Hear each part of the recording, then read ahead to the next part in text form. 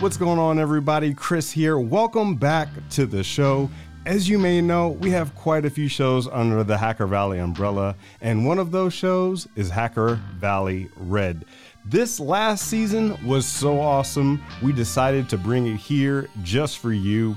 We will be featuring legends of the offensive side of cybersecurity, so let's jump right in.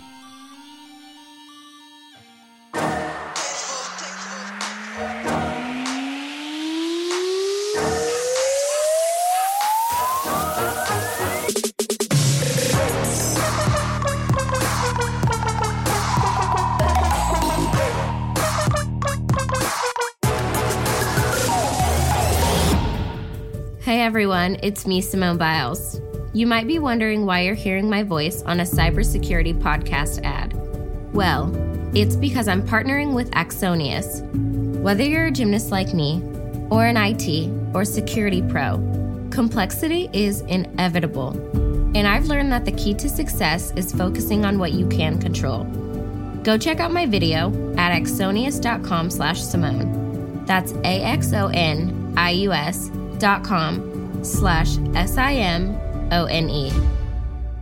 We are back with another episode of Hacker Valley Red, where we are exploring the nexus between offensive cybersecurity and humanity. Again, I am one of your hosts. I'm Chris Cochran. And I'm your other host. I am Ron Eddings, and we are looking at cybersecurity legends. That's the theme for this season, and we're going to continue down that path. But today, we're going to speak about something very important. I think something that we don't highlight enough in cybersecurity, let alone the technology industry as a whole, and that is difference makers. Difference Makers is so important. There's actually a SANS event called Difference Makers where they give awards to the people that are making a difference in this thing we call cybersecurity. So what are we talking about when we're talking about difference makers? We're talking about the folks that are making an impact, whether you're talking about from a technological perspective, you're talking about a cybersecurity team, or you're talking about the community across the board. When I think of difference makers, I think of the people that can see something is missing, figure out how they can interject themselves into that process, make a decision, and then take action. And there is a very perfect framework in order to do this. What is that, Ron? The framework is OODA. It's a OODA loop. I'm sure everyone has heard of it, especially because you hear it in the military. A lot of cybersecurity practitioners or professionals have come from a military background. Thank you for your service, Chris. Absolutely. I was not, but I still think that this idea of OODA is really powerful. And it's an acronym. It stands for Observe, Orient, Decide, and Act. And I think that when you do this, whether it's in cybersecurity or life in general, you're going to have much better outcomes. 100%. So from the framework of looking at red teaming, you can say maybe your organization doesn't have a red team just yet, or maybe they haven't really done any red teaming engagements. You can observe and say, I see a lot of my peer organizations that are utilizing red teaming to a great degree, and they're able to fill those gaps and close out those holes that is in their security posture. But it isn't until you observe, like, okay, what is missing here? What do we have going on within our context that makes this important? So first you have to be aware, which is that observe part. Yes. And then you have to orient. And orient is really important because after you observe, you're going to see that maybe things are on fire, especially if you are an attacker and you just broke into an organization's network. Hopefully it's paid and it's ethical. But if you just broke in and you set off all of the alarms, what do you do next? You're not going to just make another action and try to hide your logs and hide your activity. You have to first assess the situation. You've observed that there is logs that are being produced. Then you have to orient. You have to decide and understand where you are in the world and then move on to the D. Yeah, the D is making decisions. This can be an especially crucial part of this entire process, whether you're talking about red teaming at the high level, bringing it in from the programmatic standpoint, or even to the decisions of like, how do we basically bring red teaming into our organization? There's a big spectrum. You could bring an entire red team, a team that specializes in red team, and have very, very select objectives. Or you could do something very small scale, something you could do maybe in a part-time perspective for the folks that are already on the team, making a decision as to how deep and how much we want to spend from both a time and a money perspective in order to meet these goals. Really, it's going to be incumbent upon you. What are your resources? What are you trying to affect? What changes? What differences, right? The difference part. What differences are we trying to make within our organization in order to make our security posture that much more tough? Yes. And that leaves us with the A for ACT. When you are making an action, you're taking all of the experience, the understanding of the past, and doing something with it. You're making an action. And that's what we've just kind of walked through. Observe, orient, decide, and then act. You're taking the OOD part of the OODA loop and using that to make an informed decision and action. From a red team perspective, an offensive operator perspective, I would love to have a plan. I have an operation plan where I've observed the network. I've oriented and started to understand, am I on the inside or am I on the outside of this network? I'm creating a plan. I'm creating a decision plan on how I'm going to act. And then I carry out that action. Exactly. Because when you're making that decision, you're like, is this a canary or is this legitimately token that I can take and use for my own purposes? So it's dicey to make a decision and then take that action. Sometimes you're taking a risk, but the OODA loop is a perfect framework for anyone to really think about how to bring in red team from the programmatic perspective, like we were talking about, or even down to the nitnoid details of the red team engagement. When we talk about difference makers, we're also talking about the specific people that make a difference. I remember back when I was at Netflix, one of the big difference makers for my career, and honestly for the network at Netflix, was Scott Behrens. Scott Behrens was on the podcast a long time ago. I think he might have been like guest number 1, to be honest with you, which is really crazy to think about. But Scott Behrens is like a jack of all trades. He's done red, he's done blue, he's done purple. I was leading a purple engagement at Netflix and he was leading the red side. And I got to sit in and I would listen and I would watch all the things that he was doing from a planning perspective for this particular engagement. And just being able to watch him orient himself to the network, make decisions on where to go, and then ultimately take the actions that would lead to us filling the gaps and closing out the vulnerabilities that we had in our network was beyond important. One of the things I did a little different, and I get a lot of hate about doing this, but I thought it was very valuable, is I had a blue teamer that would sit in the middle of the red team engagement. They would just sit there and listen, and they would take notes. And they would take notes about different contexts for, oh, wow, that's interesting that they're going to go that route. We've never thought about that on the blue team. They don't give them any hints or anything like that, but they just sit as a silent observer to observe, right? Then orient, like, how do we look? Then make a decision. Oh, we definitely need some detection logic for this particular thing. And then ultimately at the end, take an action to make sure that that is not a vector that someone can exploit in the future. So let's talk about difference makers. You just brought up Scott, right? Mm-hmm. Was he the first difference maker that you really clung on to and thought, wow, this is really impactful for Netflix, my organization?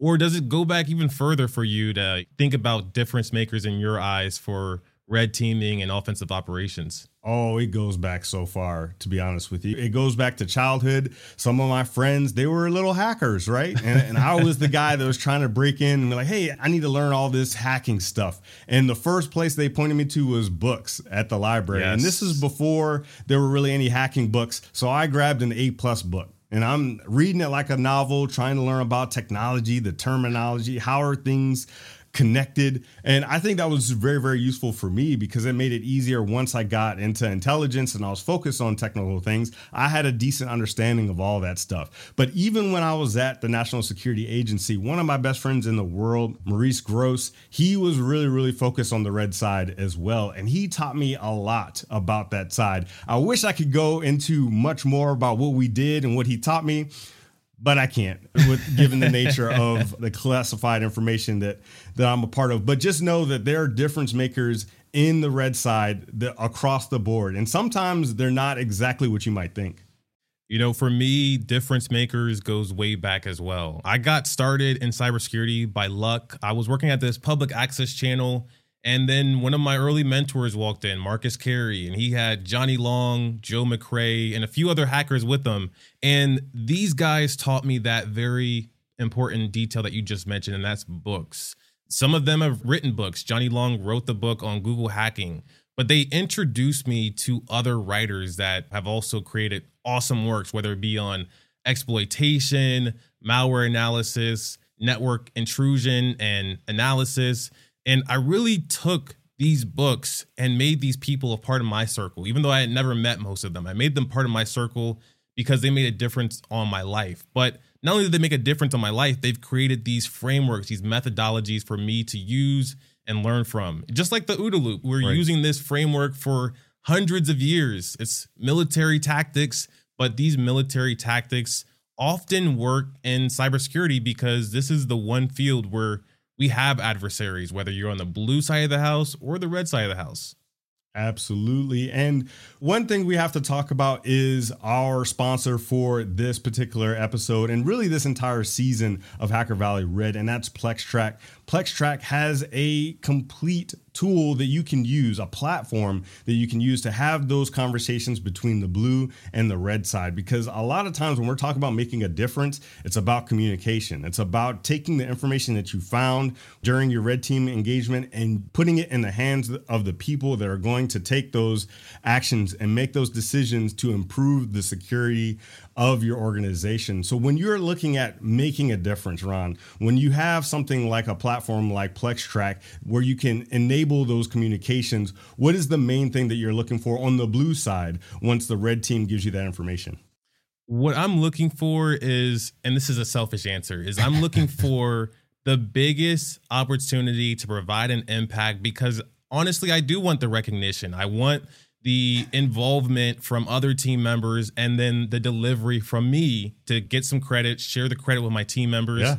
So I'm looking for that report that I can make into actionable decisions, whether it be from remediating a misconfiguration, resolving a vulnerability. I want to take this report that the red team is going to give me and ultimately decide quickly. I don't want to make this a year-long engagement where I have to take a report and do something with it. I want to do it immediately. So from a blue perspective, that is my answer, taking a report and making it impactful so I can look great with my team and my technology.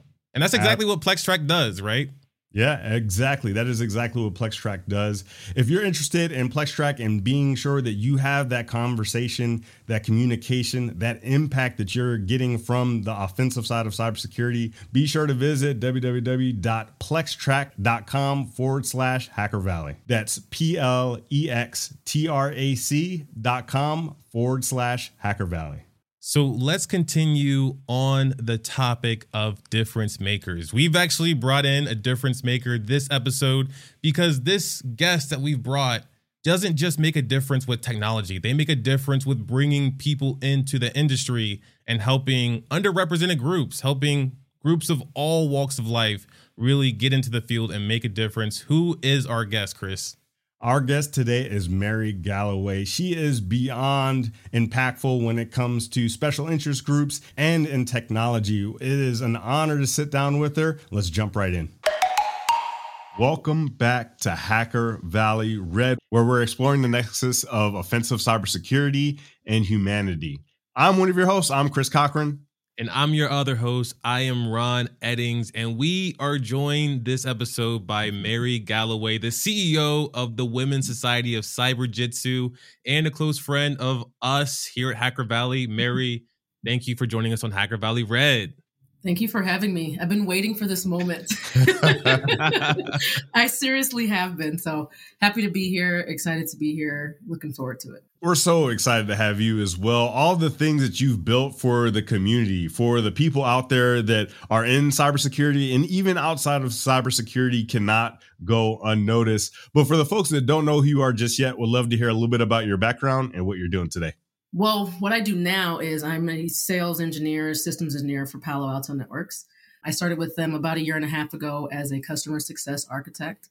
Prior to that, I worked for the Venetian and the Palazzo here in Las Vegas as a vulnerability management analyst, building their vulnerability management program, and as an architect for the casino, for all of the casinos, actually. There's 3 different locations. Prior to that, I worked in the government. So I worked in a number of 3-letter agencies across DC and North Carolina before making my trek out here to Las Vegas, and did anything from network engineering to insider threat management to some SOC work a little bit at US CERT before I left. That's my professional life. I also run the Women's Society of Cyberjitsu, a 501c3 national nonprofit, providing hands-on training to women and girls looking to enter and advance in this space. We do workshops, we do conferences, CyberJitsuCon's coming up in June, if anybody's available. We do study groups, we go to conferences together for LobbyCon, all kind of cool stuff to just get women more involved and get them feeling confident about being in cybersecurity and about advancing in the space. Outside of that, I teach for the University of Maryland Global Campus. I also run a bookkeeping and cybersecurity company.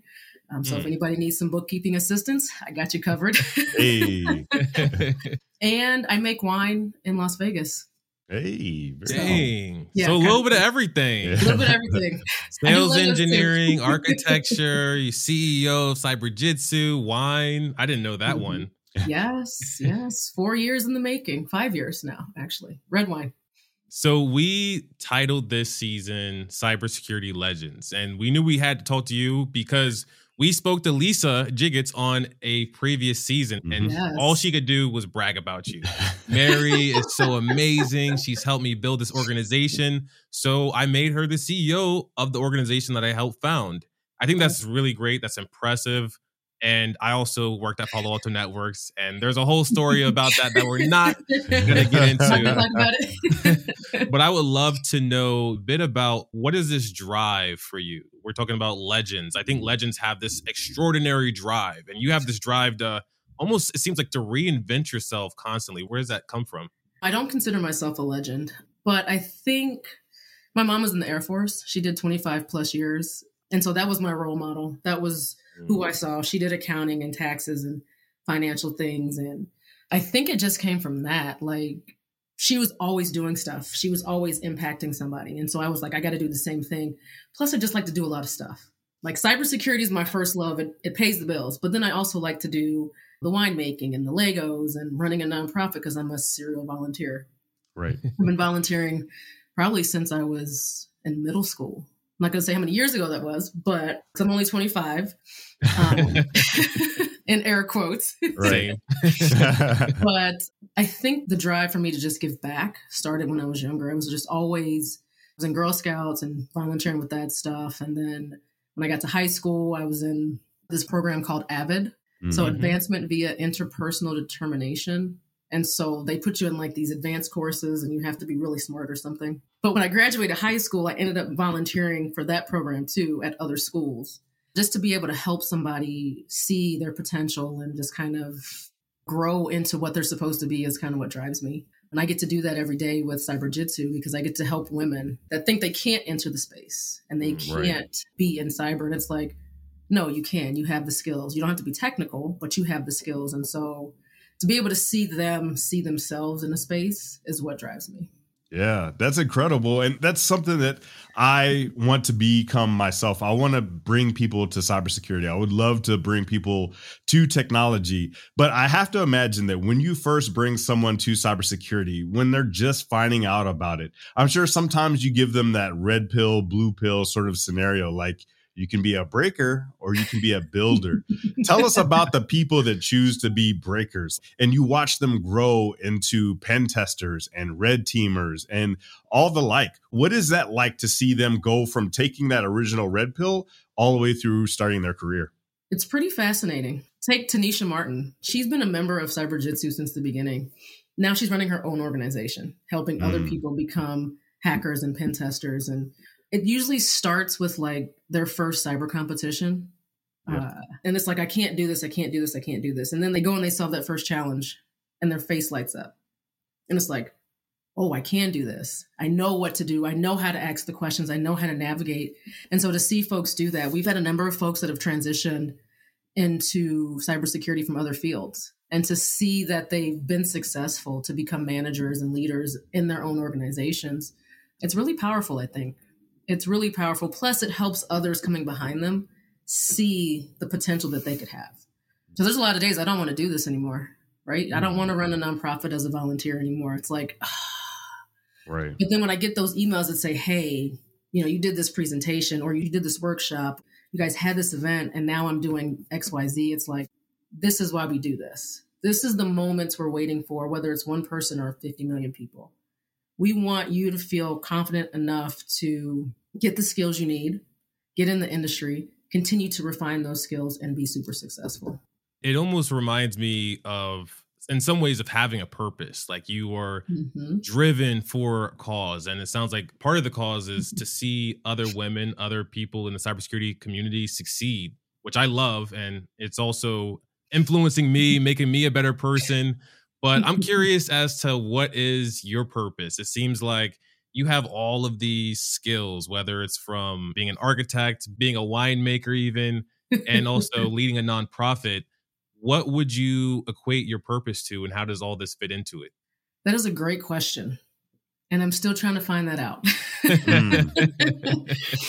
I ask myself that every single day. I think as I get older, as I start to take steps back to just kind of look at what's happening and the impact that I'm having and others around me are having on the next generation of folks coming up, I think my purpose is to help people. It's to help other people see their potential, whether that's in tech, whether that's in education, whether that's in winemaking. I want you to be able to see your potential. And I think that's what's becoming my purpose. On the work side, that's probably like consulting or something. Right. But yeah, I'm still trying to figure that part out. I don't know for sure, but I know I'm going that route to be more engaged and to be more helpful to the folks that I come in contact with. It almost reminds me of mine. Sorry to cut you off. It almost reminds me of mine because my purpose is to acquire these rare and valuable skills. And my kryptonite is when other people don't understand my value. I'm trying to share something with them and they don't quite get it. But for you, it's like you're helping others understand the value that's within them. Let's say you're a consultant for helping people realize their dreams in some ways. I thought about being a career coach. Somebody else asked me that. They're like, you should be a coach. And I was like, yeah, see, I don't think people want me to be their coach. I mean, it'll be great information and valuable, but I'm going to hold you accountable. And a lot of folks don't want to be held accountable. I don't know. That might be my next thing when I get to that retirement age in a few years, is to coach people to find their potential, to start tapping into what they're good at and utilizing that and sharing it and being proud of it. You say you don't know what your purpose is, but it seems like evident just by the stuff that you put out into the world and even this conversation right now that you found it. You want people to have a place to become their best self. And that's one thing that we talk about quite often is having a learning environment, because if someone's going to enter into something that can be pretty vulnerable, if you're learning something like a martial art for the first time, like going to a place where you can make mistakes and learn and grow, that's where you're going to have the most growth. If you go somewhere where no mistakes are allowed, and if you make a mistake, people make fun of you, no one wants to be in that type of environment. So when you think about the organization that you lead and all the other things that you do, how do you feel like creating that safe environment has affected others? It invites them in, right? When somebody feels safe enough to ask a question, you've just opened the door to so many possibilities for them. And that was the whole point behind Cyberjitsu. When Lisa decided to start it, she was in a number of different hacker groups around the DC, Northern Virginia area. She was literally the only woman. And then she said, you know what? We need our own space. And when she did that, what she realized was there was other women that wanted that same thing. There was other women that wanted to, even if it was just to figure out, okay, what does this cybersecurity thing mean? What does this hacking thing mean? There was other people and other women that wanted to do the same.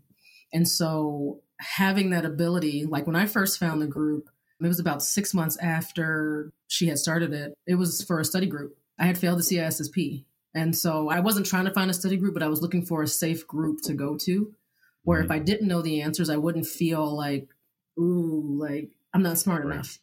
And when I found the group, that's what I got from it. You know, everybody was helpful and everybody was like, yeah, you got this. They were encouraging. It's like a little family. We call it our Cyberjitsu tribe. And we want to make sure that anybody that comes to us feels like they can reach out and touch us and ask us questions and get answers and just have a conversation with us. What do you see as being that next frontier? We talked a lot about, just as a community, bringing more people of color in, bringing more women in. And now we are here. There's a lot of women in the field. There's a lot of people of color. We got 3 of them on this episode right here with us, especially difference makers at that. What do you see as the next opportunity for people to make a big difference in cybersecurity and technology? That's a good one.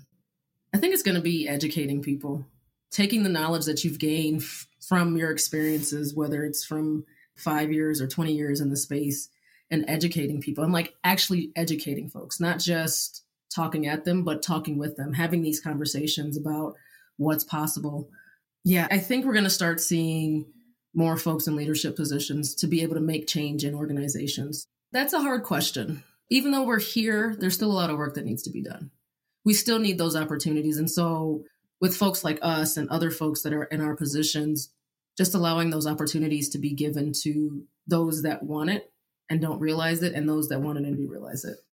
One thing that I think about all the time is that when I was coming into the space, it seemed like everyone had to be technical. Like if you weren't technical, you weren't worth your weight in anything if you didn't have those technical chops. But I think now we're getting to a space where you could be focused on the strategic. You could be focused on the business side or the accounting side of cybersecurity, the compliance, the GRC side of cybersecurity.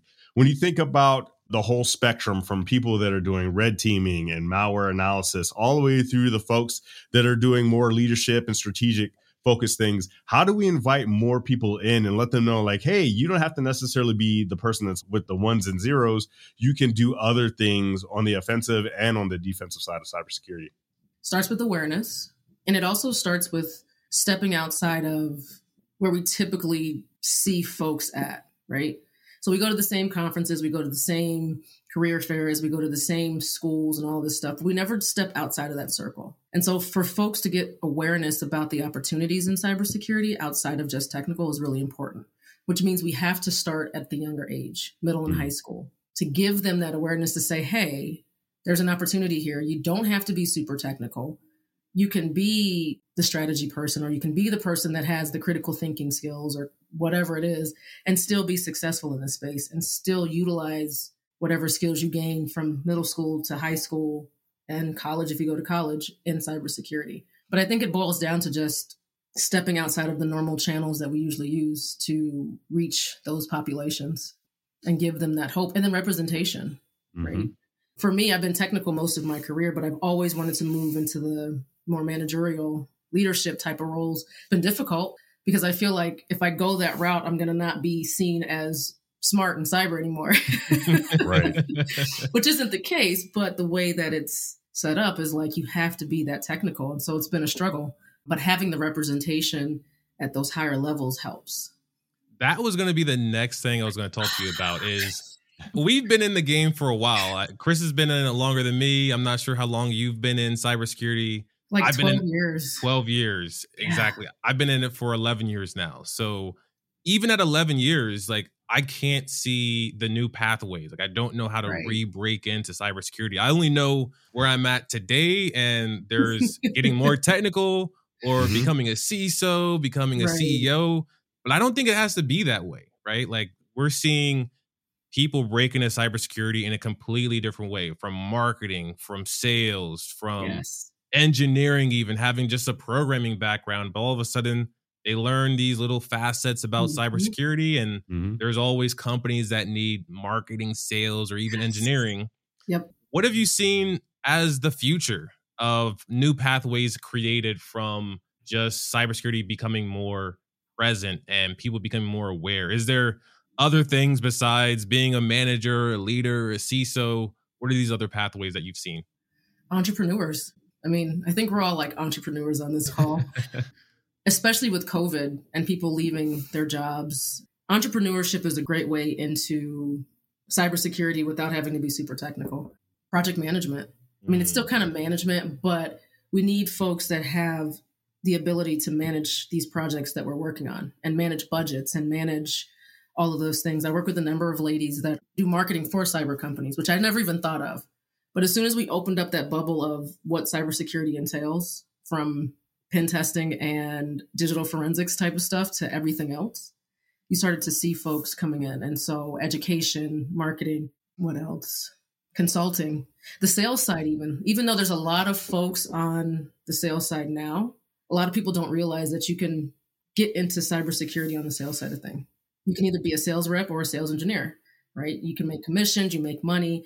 I think as long as we start to advertise that, hey, there's money to be made outside of just being technical, it'll start to open the eyes of everyone else like, I do have education skills. Like I was a teacher, I can be a teacher on the cybersecurity side, and I don't have to be deep in the weeds to do that. Does it help? Maybe, but it's not a requirement. You don't have to look like this to be a hacker. You can look like me. You can wear heels. You can have fancy colored hair. You can have long fingernails or short fingernails. You can wear khakis if you want. That stereotype, I think, is dying as we see the number of women coming in and men coming into the space that don't look like that anymore. And for me, when girls see me or Lisa or Tanisha or Alyssa, they can see themselves in this space. It's not going to keep them from being in this space. And we've seen it. We have a girls program for Cyber Jitsu out of the East Coast. And we've had a number of girls that have come through the program and then hit us up a couple of years later and say, hey, I changed my major in college.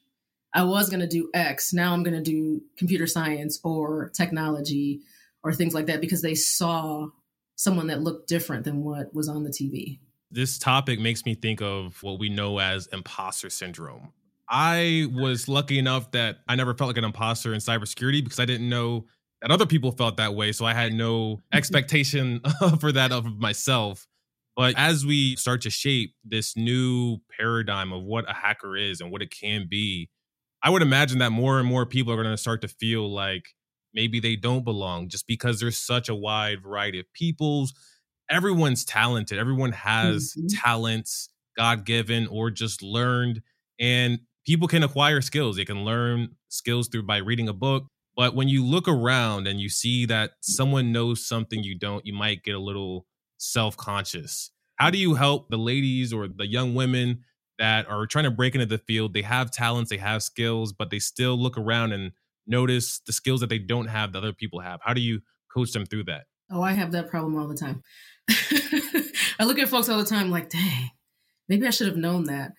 But I usually tell folks to take that energy and put it into learning what you don't know. The same thing with negative energy. Take all of that energy, because all it is just an energy you feel, like that feeling of I'm not smart enough isn't necessarily true. You just know different stuff than this person does, because what you know, they may not know either.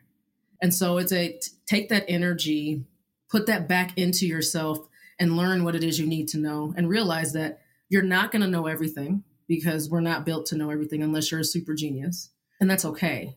It's okay to say, I don't know. I've learned that a lot working at Palo Alto when customers ask me questions. I don't know. Let me get back to you. Let me figure it out. Powerful. You know what I'm saying? Like, and they respect that and people understand that. And so imposter syndrome is just having doubt in yourself. You have to learn that you're only as good as what you do, right? If you're only doing the bare minimum, you're only going to be as good as the bare minimum. But if you start to go above and beyond what you're normally used to and get out of that comfort zone, you're going to be successful. And after a while, that whole, oh, they know more than me. Okay, cool. Well, you go do that stuff. I'm going to go do this stuff over here. Right. I want people to look at me and say, you know what? If she can do it, I can do it. And it doesn't matter if it's a man or a woman. Because I've had a number of guys come to me and say, I've been following you and you post all this stuff and blah, blah, blah. And it's just like, really? I think the biggest thing is I want them to be able to see themselves in the same position. If that means I have to do extra stuff, then that means I have to do extra stuff. But they're the future. Once we retire, once we're out of this game, they're the ones that take the lead at that point. And I want them to feel confident that they can do that. Sometimes it's scary to look and see yourself out of that picture. I know Yeah. For me, I'm like, no, I want to be the future still. I want to reinvent myself and keep going. And it's possible that can happen, right? But at some point, like our ancestors, they did their thing. They left things for us to continue to do. And that's our job. We've done our thing. Now let's leave something for that next group of folks to have something to do, to strive for, to push even further than what we were able to do. I'm doing my best to contain myself from asking this question, but you know what? I'm going to bring it up anyways. And what I really want to know is this retirement concept. Before we jumped on and hit record, you're like, hey, I might actually retire in the next 6 years. How does a cybersecurity professional, a technology expert, get to the point to where you're at and have this idea of retirement before the age of 60? Well, because I get tired of working. And it's retirement from having to work. Most of the folks that work, they have to. They don't have a choice because of financial reasons, because they have families, because they have kids, or some kind of financial issue happened in life. For me, I want to retire at 45 in 6 years because I want to enjoy my life a little bit more. And I want to be a little bit more free with what I do in cybersecurity, right? I don't want to be limited to, because I work at Palo Alto, I can't do XYZ things, or I can't do these things. I want to be a little bit more free with what I'm doing in this space. And I can't really do that right now. So, and I want to travel more, right? I want to be able to travel more and educate folks in other countries that may not have the same resources that we have. That's that nonprofit side of things again, that volunteer side of things again, and just be able to give back in a different way than what I've been able to so far. Plus, cybersecurity can be stressful. Right. I'm not going to lie. This industry can be stressful. It can wear you down. It can burn you out. And I'd rather just have a little bit more freedom when it comes to that kind of thing. Right. So what is freedom? What exactly does that mean? More wine. Honestly, being able to do what I want and still making an impact. I even thought about running the nonprofit full time, right? That would be kind of cool to run a nonprofit full time, but the pay in some of them sucks. And so it doesn't make logical sense, but being able to just do you, be you. And there might be companies out there that allows you to do that. Haven't found them yet. I'm still looking, but the company I'm at now is pretty good about giving you that freedom to do some stuff, but it's a mindset, being free from whatever it is that's holding you back. In our case, it's financial stuff. So it's a mindset and a state. Not only do you have to have the mind, like the personal freedom, but I mean, you're describing something that is really important. And that's the other component is financial freedom, having the resources to finally say yes, because I really mean it, or no, because I really, really mean it. Right. My mom was in the military and I saw some things, but she's still working. She's still young. She's not going to retire until she's like 65. And I was like, I don't want to work until I'm 65 and then only have like another 10 years to just like really, really enjoy life. Mary, there's someone that's listening to this episode or watching this episode right now that wants to build their own community. What advice would you have for them about going about it? So, yes, it takes hard work, but it's more about opportunity. And I've been seeing recently, it's like hard work doesn't get you to where you want to get to. It's about opportunities. And I will say that I've been fortunate enough to have a number of different opportunities that have led me here. Most of them from my network, right? So if you're getting started in this industry, you have got to build a network. You have to talk to people. You have to put yourself out there a little bit and be vulnerable, because that's when the opportunities start to come. And I talk about this a little bit in my upcoming course that I'm working on right now for launching your career. You have to tell your story. You have to know why you want to be in cybersecurity, and then you have to share that with folks, because that's how the opportunities come. You know, once I started sharing how I got here, like what my origin story was and where I've come from, people started to look at me and say, hey, let's bring her in. Let's bring her up. Honestly, that's how I got to where I'm at. Hard work and opportunity. Mary, thank you so much from the bottom of our hearts. For the folks that want to stay up to date with you and all the great things that you have going on in your world, what are the best ways that people can do that? LinkedIn and Twitter. So I think my LinkedIn is the Mary Galloway. And my Twitter is at Mary Galloway. So definitely those are the best places. You can also check me out on womenscyberjitsu.org. Check out all the events we have coming up. Join the membership. Be a part of the fun. Be a part of the Cyberjitsu tribe. Yeah, and if you're ever in Vegas, let me know. Happy to take y'all to the winemaking place and the winery that we go to. Love it. We will be sure to drop all of those resources in the show notes. Highly recommend everybody to check out Mary and Women's Society of Cyberjitsu. Thanks again, Mary, for joining us, and we'll see everyone next time.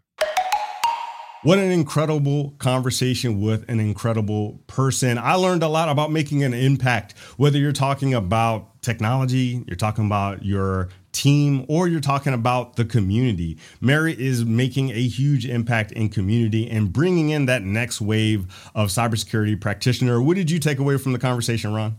I took away that we just have to start somewhere. We could try to be all of the things. Mary did describe herself as a winemaker, an offensive operator, a security architect. She's really everything. But all of that success, all of the difference that she made started with just taking that first step.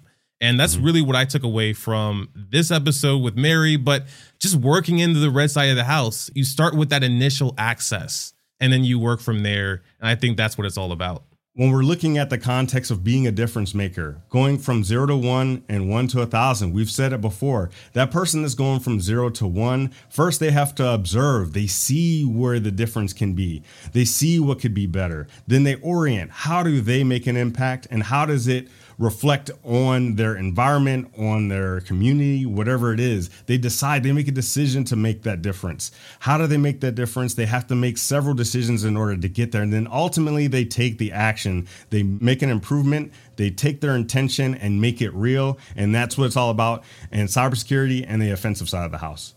Love it. And that's what we're going to be doing throughout this season. We're going to be taking the OODA loop. We're going to be observing the greatness from our guests. We're going to be orienting ourselves within this world of offensive operations and red teaming. We're going to be making decisions along the way with our great partners, Axonius and Plextrack, and acting, sharing this information with you all, trying to present it in the best way possible. And we love that you're on this journey with us. We want to make sure that you continue on this journey along this season. So if you love the content, it would mean the world to us if you shared it on social media or subscribed on your favorite streaming platform, and also joined us in our Discord. We just launched a Discord. It's buzzing with it's hundreds of people at this point, and we would love if you joined and stayed up to date with us. And you can find that at hackervalley.com/Discord. Definitely join the Discord. Let us know it was this episode that you're coming from. And as always, thanks for joining us, and we will see you in the next Hacker Valley Red episode.